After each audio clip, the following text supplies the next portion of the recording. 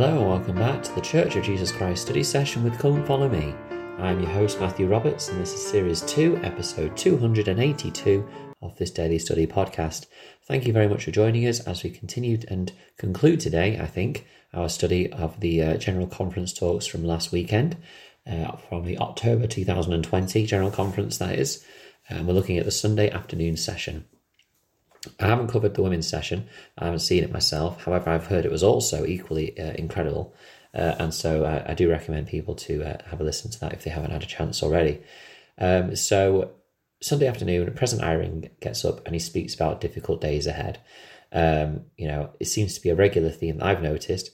I asked yesterday for people to share their regular themes that they spotted, and there were some very similar ones coming up, but some, that were not quite as obvious to me, which is interesting because, of course, we all sense what we need to know and what we need to look out for. And this was certainly one which certainly came up a lot for me, was preparing and persevering through trials.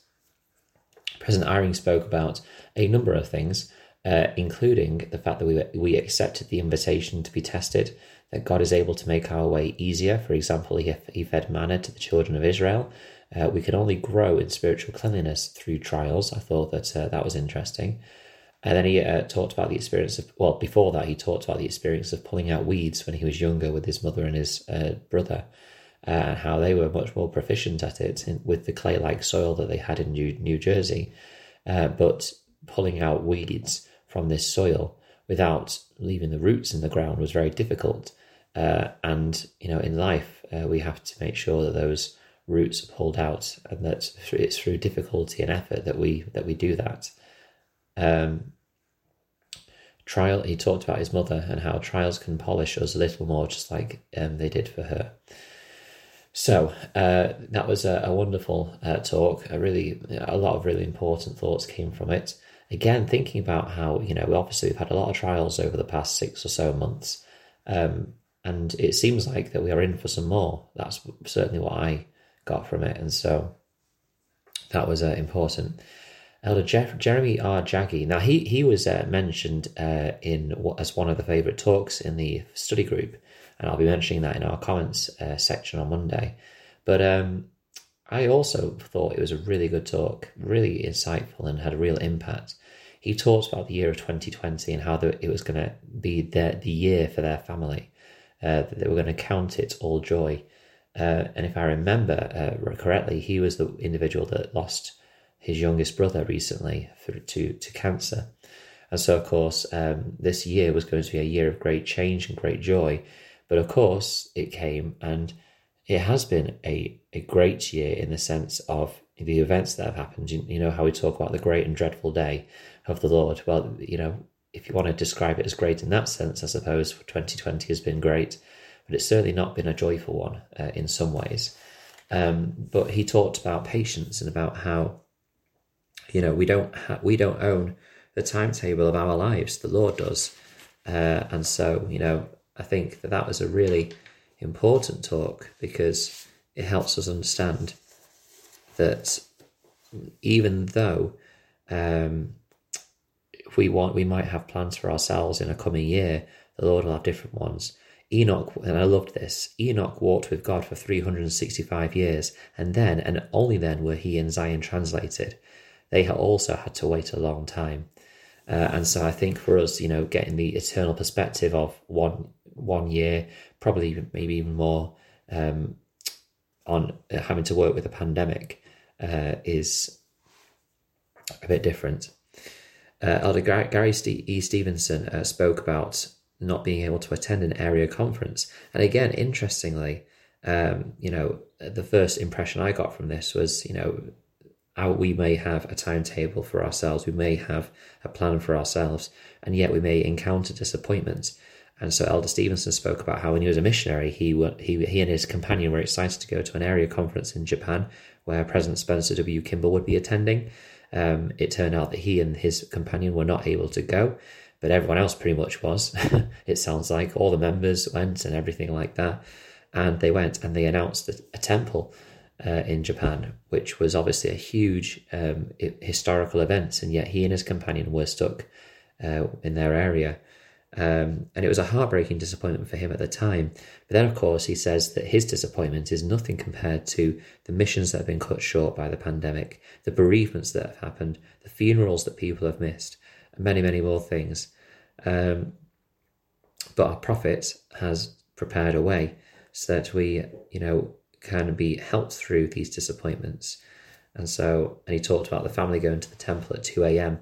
so that their daughter could go and take her endowment just before her flight set off for her mission after it had been closed due to the pandemic. But what was interesting that I picked up from it was that there was a family waiting just after that family to go in and do the same as well. And so clearly, it's the temple is somewhere where we need to be as soon as we can, when that is possible. Elder Milton de Rojo Camango, I think, he talked about the feeling of the Spirit and how we don't always feel it as a strong burning in the bosom, but we need to try and feel how we perceive the Spirit regularly. Elder Dale G. Renlund, I loved his talk.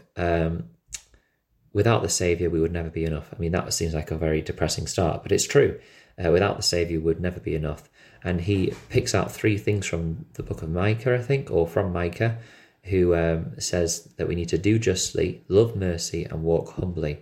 And if we do those things and then seek to repent of what we do wrong, then we don't need to fear. We don't need to be paralyzed over past things that we've done and that we have repented of.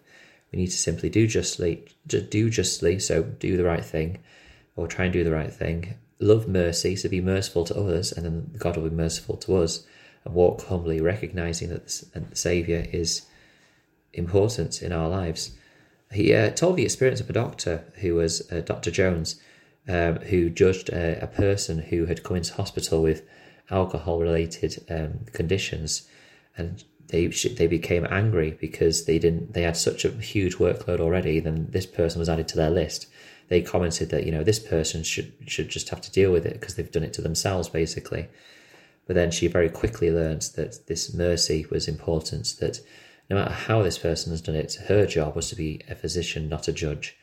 I thought that was a lovely experience, which I need to be more patient and less judging of not necessarily others, but perhaps maybe my children. I think that they do something wrong, and I perhaps can get a little short-tempered with that. And I think many of us can. And so it just made me think about how I need to change and become more patient and merciful if I want that mercy in my life, and I definitely need it. Elder Johnson, Kelly R. Johnson. Oh yes, this was the individual that spoke about power and about how we can use power in our lives. But this power comes through our faith. If we don't have faith, then we're not able to utilize that power. And he talked about the microwave oven, which his daughter had set to 30 minutes to cook rather than on a timer. And that symbolized, I guess, us if we do not have the faith inside us to use that power. And then finally, Elder Jeffrey R. Holland. Now, many of us love Elder Jeffrey R. Holland's talks, and this one was no different. My pen actually ran out during it, which was frustrating towards the end, but I got a large chunk of it written down. I tried to find another one, but that second pen ran out as well. And, by the end of it, the talk was done anyway. So I got most of it. But basically, hardships, again, we may wait a long time for hardships to be lifted. There's a huge list of hardships that we may be going through at this time, whether it's related to the pandemic or not. He listed, half a dozen at least, different afflictions that people have to deal with in day-to-day life that are huge and monumental.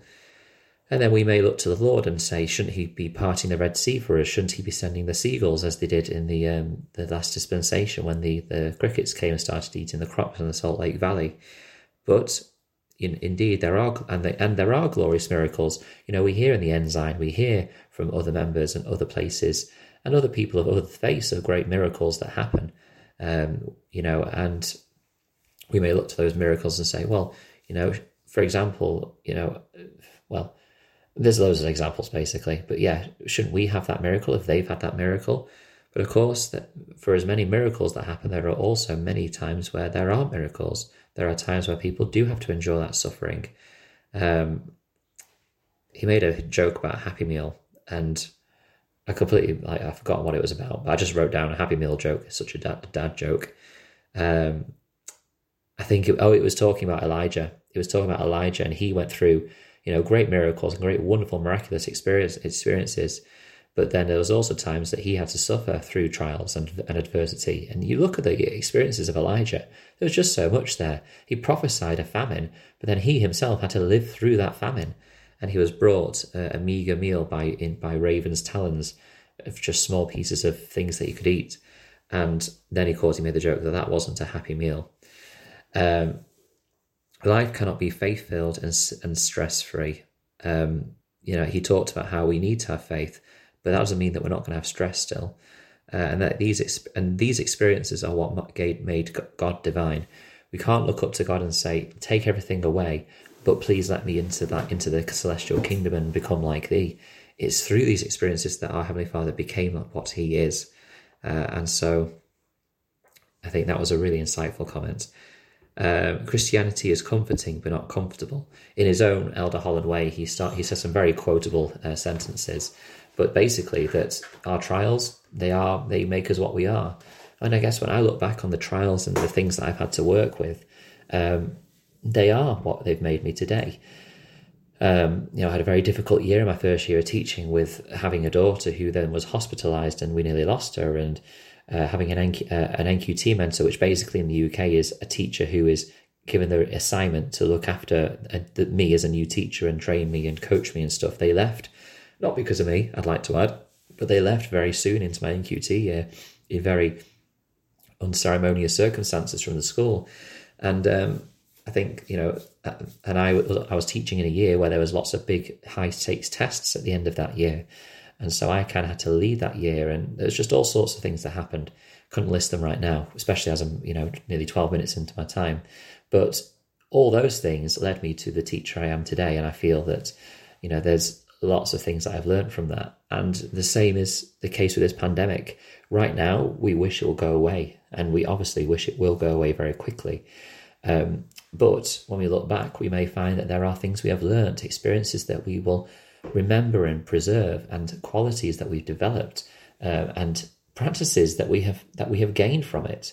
I think that there are some things that I've learned that we can do with technology which are wonderful and brilliant, and I will be looking to use that in future. Being able to meet with someone that is so far away, or it's more tedious to meet in person. If it can be done online, then I know how to do it now, and I would never have known how to do that before. And the world has learned that together. So Elder Holland's talk was a great example of how, we need to go through these trials. And I loved how Elder Becknard talked about the testing times being, ways we can prove ourselves. Elder Uchtdorf talked about how trials can be a way that we improve things. Elder Holland basically said that trials, frankly, we just need them. They need to be here. And they are hard, they are difficult, but we will get through them in time. And I think that was important. Anyway, then, of course, President Nelson spoke. He introduced 6 new temples, and it was a wonderful end to the session. Thank you very much for listening today. Kind of gone quite a bit over today, but I wanted to get this done, and then we can finish off the Come Follow Me study for this week in the last few days of the week. And then we'll be ready to move on to next week, back to our Come Follow Me schedule. Thank you for listening. Please join the Facebook group, usual place, and the usual email, if you're interested in joining in a future podcast episode. Message me on Facebook if you wish to do that, whatever way you want to get in contact. Thank you for your time, and until we meet again.